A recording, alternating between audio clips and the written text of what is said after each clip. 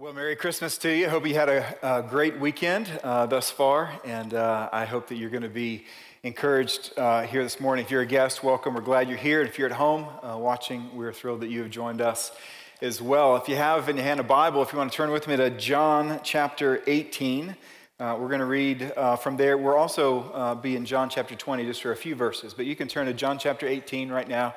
As we actually finished a series called Sent, simply looking at the reasons that Jesus told us when he was on the earth or why he was sent to the earth. And the last two places in the Gospels that he speaks about Christmas, the reason that he came, are actually near the end of his time on the earth, right before he went to heaven, and that's what these are about. And so I think it'll be encouraging, even though it doesn't necessarily feel like a Christmas passage. We're going to talk about his trial when he was condemned to die. So let me pray for us. Father, we love you and we need you, and pray that in the few moments that we have here this morning together, that you would encourage our hearts with the reality that there is a kingdom, your kingdom, that will last forever and ever and ever. And there is an invitation to join that kingdom by trusting your Son, Jesus. We thank you that you have given us purpose, that we would not be aimless. God, we know that it's terrifying. And we confess to you that it's terrifying to feel like we're going through life without a rudder. And yet it's even worse to have no destination, to have no idea of even where we're supposed to point our life. We thank you, Father, that these passages, Lord, they fix that problem. I thank you that you gave us clarity as to how to live, why we exist, and what we're supposed to do with the remainder of our days. And ask that you, by the power of your Holy Spirit, would convince our hearts. We ask that you would, Father, fill this room with your presence, that we would sense your Spirit confirming in our spirit, our hearts, not only that we're your children, but that this is true. And so would you help our hearts to believe what is credible and lean in toward it. We ask for help. Would you speak through weakness? And I pray this in Christ's name. Amen. As we enter a week and maybe even a season of life when it's normal, it's very typical for us to consider our life, to evaluate where we're at in life, to evaluate different parts of our life, and to take stock and to prioritize perhaps next steps in our life, maybe to even make a few goals for the next year. I want to encourage you specifically to prioritize Christ's kingdom in your plans and to prioritize his commission over your life. And that's what we find here. In John chapter 18, Jesus has been bound in the garden. He's been brought to the Jewish high priest, and there the Sanhedrin, a court of 70 leaders in Israel, have condemned him of blasphemy for calling himself the Son of God. They can't kill him, and so they want to bring him to the Roman governor so that he would have the authority to do to him what they think needs to be done to him, and that is for him to die. And so this is what we find when they arrive at his home in verse 29. So Pilate, that's his name, went outside to them and said, "What accusation do you bring against this man?" And they answered him, "If this man were not doing evil, we would not have delivered him over to you." And Pilate said to them, "Take him yourselves and judge him by your own law." But the Jews said to him, "It is not lawful for us to put anyone to death." This was to fulfill the word that Jesus had spoken to show what kind of death he was going to die. So Pilate entered his headquarters again, and he called Jesus and said to him, "Are you the king of the Jews?" Jesus answered, "Do you say this of your own accord, or did others say it to you about me?" Pilate answered, "Am I a Jew? Your own nation and the chief priest have delivered you over to me. What have you done?" And Jesus answered, "My kingdom is not of this world. If my kingdom were of this world, my servants would have been fighting that I might not be delivered over to the Jews, but my kingdom is not of this world." Then Pilate said to him, "So you are a king?" And Jesus answered, "You say that I am a king, and for this purpose I was born. For this purpose I have come into the world, to bear witness to the truth. Everyone who is of the truth listens to my voice." Pilate said to him, "What is truth?" This is a unique place in a passage, obviously, for here we find Jesus standing before the Roman governor Pilate 3 hours before he would have his hands and feet nailed through, crucified. 3 hours. And what he's doing in that time, at least part of what he's doing in that time, is he's explaining the purpose of Christmas. He's explaining the purpose for why he was sent to the earth, the reason that he was born. And what he tells us is a few things here that I want to show you. First is that Christ was sent to announce a better kingdom. He wanted to come and tell us that what you see with your eyes, the fragility of nations, the transition that takes place among leaders, and how when a leader is transitioned and it creates a state of social chaos, a kingdom that is not going to endure forever and ever and ever. He wanted to come and to tell you, and to tell me, to tell all of us that there's a better kingdom, an eternal kingdom, and he is the king. And so when the Jews condemned Jesus of blasphemy and they brought him to Pilate, notice what begins in verse 29 and 30. There's this unique little exchange. Pilate sees all the people. They see their prisoner. And so he says, "What accusation do you bring against him?" And their response is really fascinating. They don't answer. They simply say, "If he was innocent, we wouldn't have brought him to you. If he wasn't doing evil, we wouldn't be here." And so Pilate says, "Well, we've entrusted to you, we've authorized that under the banner of Rome, that you, as Israel, as the Jews, your own temple, your own Sanhedrin, your own court system, your own law underneath our law, is that you can go ahead and judge him yourself. You can take him to your court, and whatever he's done with your laws, well, you have the authority to go ahead and judge him. And so go and do that." And they said, "Oh, we have. We found him guilty, but we don't have the authority to kill him. But you do. And that's why we're here."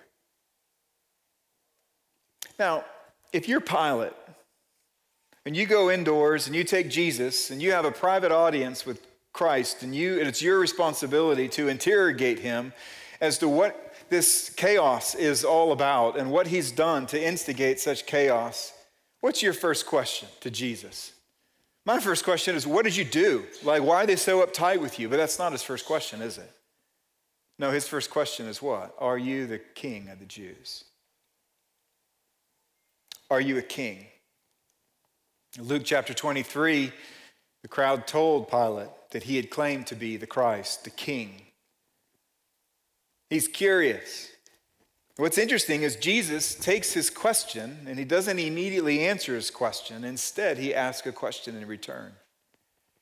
And this is what Jesus always does to us. This is such a fascinating thing, is that when we come to Christ and when we want to know something about him, when we want to know something about his word, he immediately readdresses that question to say, are you sincere in your question, or are you playing games? Notice what he asks. He says, do you say this of your own accord, or did others say it to you about me? In other words, he comes to Pilate and he says, are you insincerely playing with another man's question, or is your heart absolutely sincere in curiosity and ready to bow if indeed the evidence points to the fact that I am the king? Do you have anything that you see that's personally at stake on the basis of my answer? Well, Pilate remembers that he's supposed to be the one leading the interrogation. And so he says, wait, stop this. What did you do? That's what he says. He goes, look, I'm not Jewish. I'm not a Jew. It's your people who brought you. So what did you do? And now all of a sudden, Jesus, who's leading the interrogation, he wants to answer his first question. He says, you asked me about my kingdom, if I am a king. So let's talk about that now. It's just beautiful. Just so much control, so much poise. He says, my kingdom is not of this world. If my kingdom were of the world, my servants would have been fighting, meaning my army. In this world, when there's competing kingdoms, There's always some mechanism of power in order to keep power. They would have been fighting so that I wouldn't be standing in front of you or the Jews. He goes, but my kingdom is not of the world. Pilate said, so you are a king. When Jesus was saying, my kingdom is not of this world, he was affirming that he has a kingdom. But what he said is this. He goes, guys, look, Pilate, look, my kingdom is unlike any kingdom in the history of the world. It's not susceptible to invasion. It's not made of brick and mortar. It's not built on the back of slaves. And it's not protected by human armies. No, my kingdom has a foundation, and that foundation is built on the character and the sacrifice of its king. Imagine he would say something like, Pilate, you can't see these pillars and this foundation. You can't see the kingdom, but you can see its king because he's standing right in front of you. For 3 years, Jesus has talked about his kingdom. There's so many references that I thought I would pull a bunch of them, and I thought that would take a long time to talk about everything Jesus talked about his kingdom. It's like a pearl of great price. It's like a treasure hidden in a field. It's pretty remarkable. In Matthew chapter 8, it says that Jesus' kingdom is the only kingdom in the history of the world that literally has a representative from every tribe, tongue, and language, nation, who is a citizen of that kingdom. Totally unique. Isaiah chapter 9 says that it's the only kingdom whose very pillars are not built on the basis of mechanical strength. Its pillars are based on righteousness and truth and love, justice, peace. Because these are the characteristics of the king. Jesus says in Matthew chapter 5 that this is the only kingdom that is populated and that grows one person at a time, one soul at a time. Other kingdoms, they're populated by an army going, overthrowing another army, and therefore now all these people are a part of our kingdom. Christ's kingdom, one trusting soul at a time. But the beauty about this kingdom is it can only grow. All who come to him, he says, I will bring to my Father. I will not lose one of them. It can only grow. It may look like it's smaller in our culture, but the kingdom of God can only expand, and it only expands one trusting, humble soul at a time who recognizes the poverty in their own spirit, their need for righteousness, their need for Jesus Christ, their need for a Savior. And this is the only kingdom in the history of the world, Daniel chapter 4 says, that will remain forever and ever and ever. And so let me encourage you as you begin a new year, as you begin a new day, the first day of the rest of your life, to build your life on Christ's kingdom. We're all builders. Have you ever thought about this? You are a builder.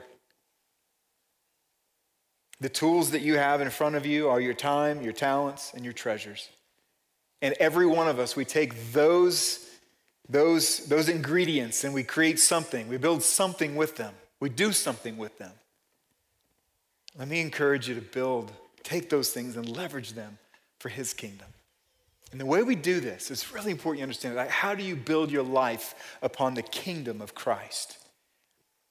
You do it one decision at a time. And this is how it happens. It's by trusting Christ's word at a pivotal moment. Meaning I could go this way or I could go this way. And I want to show you how this works even in the life of Pilate, this Roman governor. You keep reading, and when you get to chapter 19, we're told that Pilate he walks back out to the people and he says, I find no guilt in him. And they say, are you kidding me? He's claimed to be the Son of God. He goes, I'll be right back. He goes back in. He goes, where are you from? Jesus doesn't answer. Do you know what Pilate does? Pilate begins to lecture him. He goes, do you not recognize the significance of this situation? Clearly you don't. You're standing in front of somebody who has the authority to kill you. And Jesus says, he's like, I think I'll talk now. He says, you would have no authority at all if it wasn't given you from the kingdom of heaven, over which I am the king. It says that Pilate tries to release him. He goes back out and he tries to release him. And then all the people, all the Jewish leaders, they begin to tighten the grip. And it's the last thing, and it creates a pivot. It creates a moment of choice for Pilate. And they say to him these words. They say, if you release this man, you are no friend of Caesar. What that means is, if you release this man, we're going to go over your head and we're going to tell you that this man, who is an insurrectionist, who said we don't have to pay taxes to Caesar, we don't have to worship Caesar, we're going to tell him that you let him go.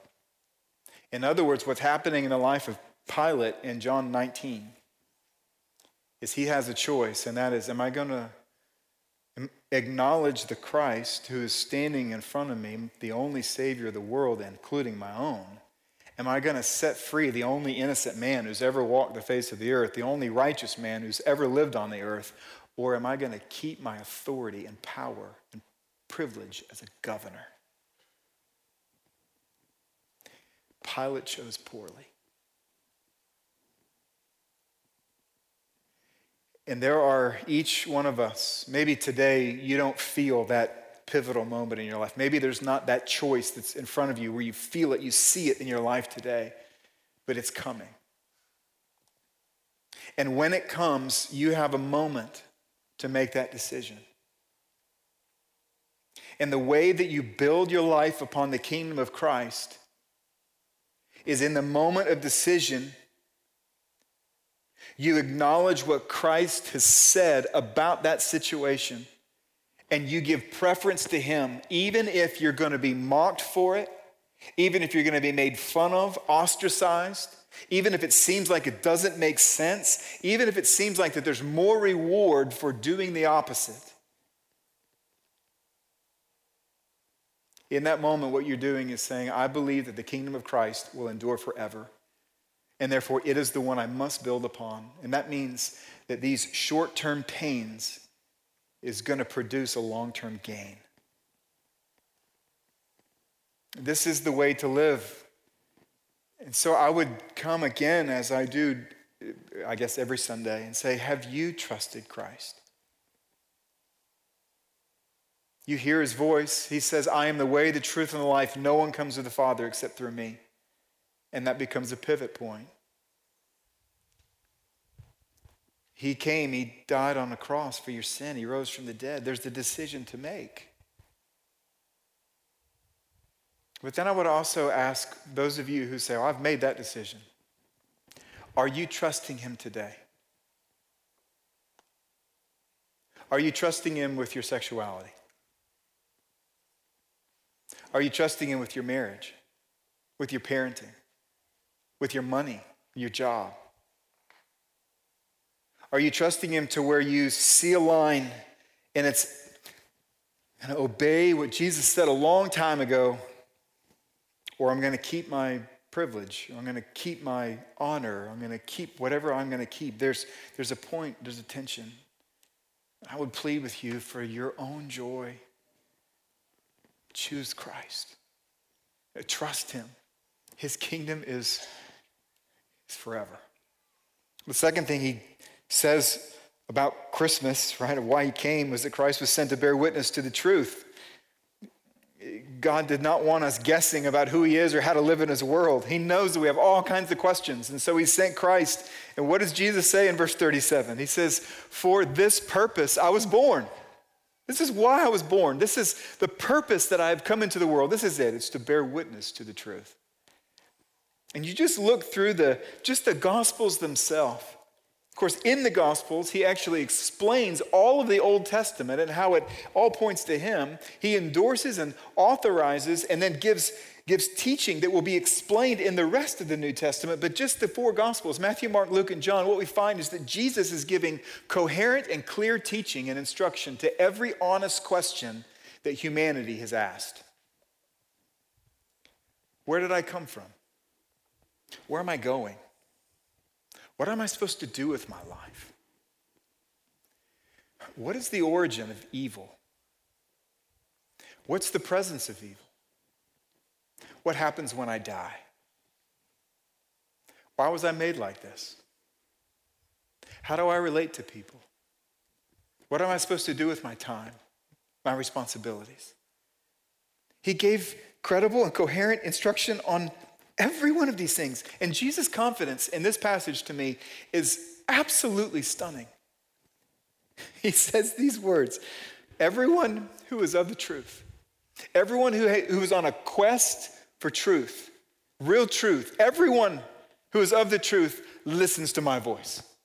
Pilate, the first person who didn't believe, or first person recorded in the scripture he says, what is truth? Meaning, could there possibly even be a standard of right and wrong that is true for all time? But do you see what Jesus says here?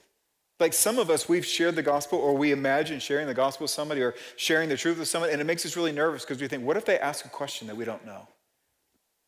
Sometimes when we hear really good questions, we're like, that's a really good question. How would I answer that? I wouldn't know how to answer that. It makes us anxious. Did you know Jesus has never felt that? He's never felt any anxiety about any honest question about who he is, what he's done, what life is about, what the Bible says. Is the Bible credible? He's never felt any anxiety. And the reason is, to this point, he knows. He knows that every honest quest for truth ends at his doorstep. He says, if you really want to know the truth, that'll set you free. He says, you will listen to my voice. You will find all that you walk down a road, no, that wasn't it. No, that wasn't it. That wasn't it. This is where Jesus speaks. That's where you end. Jesus said, you want the truth, you're going to hear from me. It's a beautiful, beautiful confidence that he has. And so let me encourage you with this. Let's sincerely pursue God's truth. Sincerely pursue God's truth. One of the things I love about Providence, and loved it the whole time I've been here, almost 25 years in February, is that historically this congregation has loved the Bible. Like, I think it's a really good thing that if I came up here and I tried to teach from something other than the Bible, you would be offended. I would probably get some emails, right, if we just didn't teach the Bible anymore. And that's a really good thing. I am so glad that you love the Bible. But let me tell you something. One of the things that is true about our congregation is that sometimes we treat the Bible like a hobby or a game. Let me tell you what I mean. When Jesus says, and he asks the question, do you say this of your own accord, or did others say it to you? What he's saying is this, is that many people, they treat the truth like it's a game. Providence, I want you to know the stakes are simply too high, they're too weighty for us as a people of God to bat around the scriptures in our small groups or our personal time or when we gather together in a big group without the determination to obey. To gather around and say, hey, let's read Ephesians 5:3. Let there not be a hint of sexual immorality among you. The way to approach that text is not first to say, what's a hint? What's immorality? It's, here is my yes on the table. Whatever this means is what I'm going to do. I'm determined. Now let's talk about what it means. As a congregation, we talk frequently about Matthew 28. Go therefore and make disciples of all nations. Let's do a Greek study on make disciples. Let's do a Greek study on nations. Does go really mean go, or is it as you go? And here's a better question. If he wanted you to go, would you go get a passport tomorrow? To approach these kinds of passages, God's truth, Creator's truth to creation, and to treat it as though it is not an imperative thing for us to be determined to say, I'm in, whatever it is that you want, is to play a game with the truth, just like Pilate. Jesus comes and he says, are you just playing around with insincere questions about word structure and word meanings, or do you really have a sincere desire to know the truth and let the truth set you free? And so as we consider these things, we will continue to gather. And when we gather in big groups and small groups, we're going to open up this book.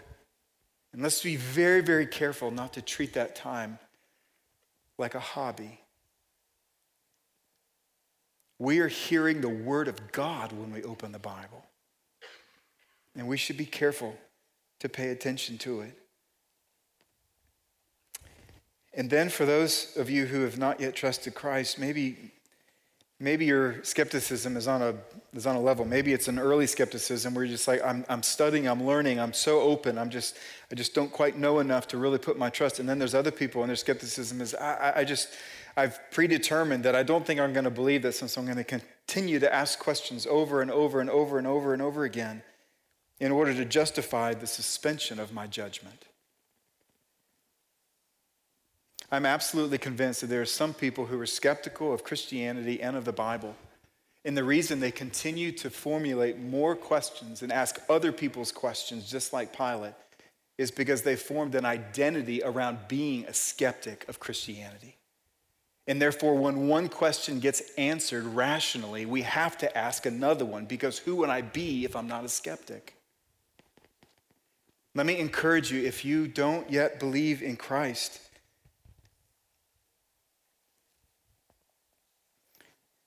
to not be like Thomas. Sometime read John 20. When you read the story of Thomas, it just crushes me every time I read his words that Jesus comes, he shows himself to his disciples, but Thomas wasn't there. And so they tell Thomas, guess what? We saw him. We even got to put our fingers in the holes in his hand, in his side. We saw him. We felt. And he says, unless I place my finger in the hole, and he says, I won't believe. Not I can't believe. I won't. I'm making a determination. I am making a personal demand of the creator of the universe to give me the evidence that I think I need. Jesus comes to him later and he says, all right, you want to touch? Go ahead. And then he says, blessed are those who believe without having to touch. They simply hear and their heart allows them to believe. There is credible evidence. Next week, we're going to start a series. It's called What's So Special About the Bible?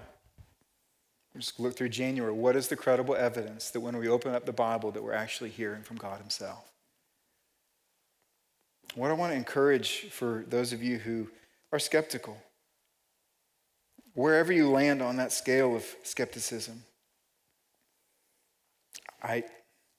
to be honest, there's a measure of sympathy because there's a season in my own life, in particular when I was in high school, that I was very skeptical of the reality and the truth of what I'd been told. And what I want to encourage you to consider as we gather next week is, let me ask you to remember that we are the creatures in a state of vulnerability and not the Creator. That he is not in jeopardy, but we are. And let me also encourage you to release your personal demands, as though we would be treading water in the ocean and a rescue boat would come and we'd say, well, I don't like that boat, I want a different one. And let's come with sincere intentions to believe if indeed the evidence proves to be credible. Well, the last little passage I want to read, the last thing that Jesus says on the earth about Christmas, why he came.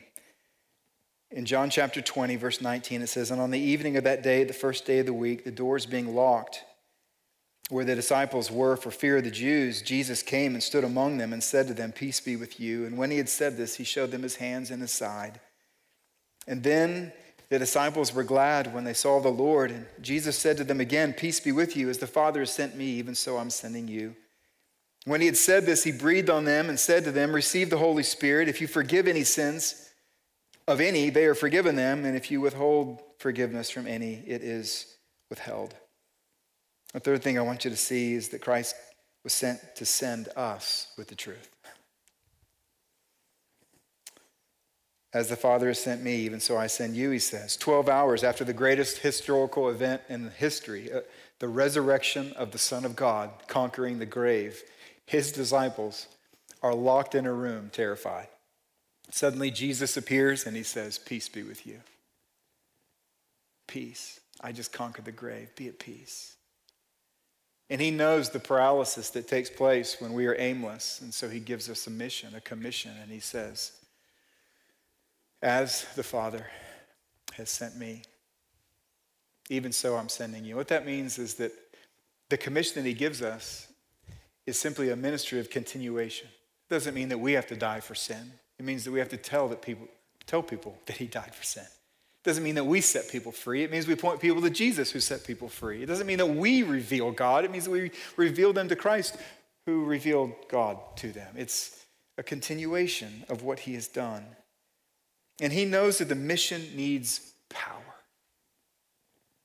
We can't do it in our own strength, that we don't have the charisma or the ability to articulate the gospel clear enough to melt ice of unbelief over someone's heart. So do you see what he does? Just like the creation account where God breathes over Adam and Eve and gives them life, it says that he breathed over his disciples and said, "Receive the Holy Spirit." Now, to be totally honest with you, this is a little bit confusing. And the reason it is because you keep reading the scriptures in the account, and we get to Acts chapter 1, and there it says this: "I want you to stay in the city, and I want you to pray." And he goes, "And you will be filled with power when the Holy Spirit comes on you." And so at very least, what's happening here in John is Jesus is preparing them. He's giving them a foretaste of the full power that would come upon them and that has come upon us when the Holy Spirit comes to live within our heart, when we trust Christ as Savior. And then he says to them something that is a little puzzling. "If you forgive the sins of any, they are forgiven them. And if you withhold forgiveness of any, it is withheld." Now, what does that mean? Does that mean that we're just authorized to walk around saying, "You're forgiven and you're not forgiven"? Is that what that means? Now, fortunately, there's 4 gospel accounts, and the other 3, they give clarity as to what John recorded here. For in Luke's account, the very same place in the story, Luke records these words: "Repentance and forgiveness of sins should be preached in his name to all the nations." In other words, I believe what Jesus is doing here is he's saying this: when you go and share the gospel and someone believes, I will forgive them of their sin. And as my ambassador, you are authorized to tell them that they are forgiven.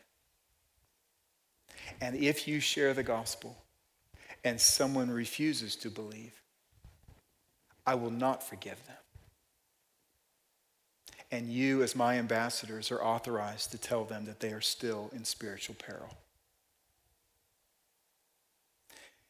This is not an optional commission. If you are a believer in Christ, then he says, "I have sent you." Many of us who live in Raleigh, we've lived here all our life, we think, "I'm not a missionary." Well, yes, you are. You are a sent one. That's what a missionary is. You're sent, so am I. And so let's be careful to share God's truth with others. Let's consider where people are at. Let's build relationships with people who may not know Christ. Let's pray for people who are far from him. Let's seek to share the gospel and to serve them at the point of need. And the fact is that it may be scary. It may be difficult. It may be painful. But we are sent. So let's be faithful. Let me pray for us. Father in heaven, we thank you for your love for us. Thank you that you care for us deeply. And we pray now, God, as we consider these things, that you would take them as they are. You would take these truths and these scriptures and you would burden our heart with what is true, what we have heard. I ask, Father, that you would help those who are considering trusting Christ to even do that now, to admit that they're a sinner and to believe in Christ, to confess him as Lord of all, to be forgiven. And I pray for those who aren't ready, who still have so many questions and doubts and uncertainties. God, would you help them to distinguish between the things that need to be answered and the things that we simply want to be answered? Would you help people believe? God, I pray for those who who know you and love you and who believe. And I ask, Father, this week when it comes time for us to have one of those pivotal moments, that you would help us to have the courage to build our life upon the kingdom of Christ. We love you. We're so grateful, and we thank you for the privilege now to sing. We pray that you would be glorified as we do. We pray this in Jesus' name. Amen. Would you stand? Let's sing one last song.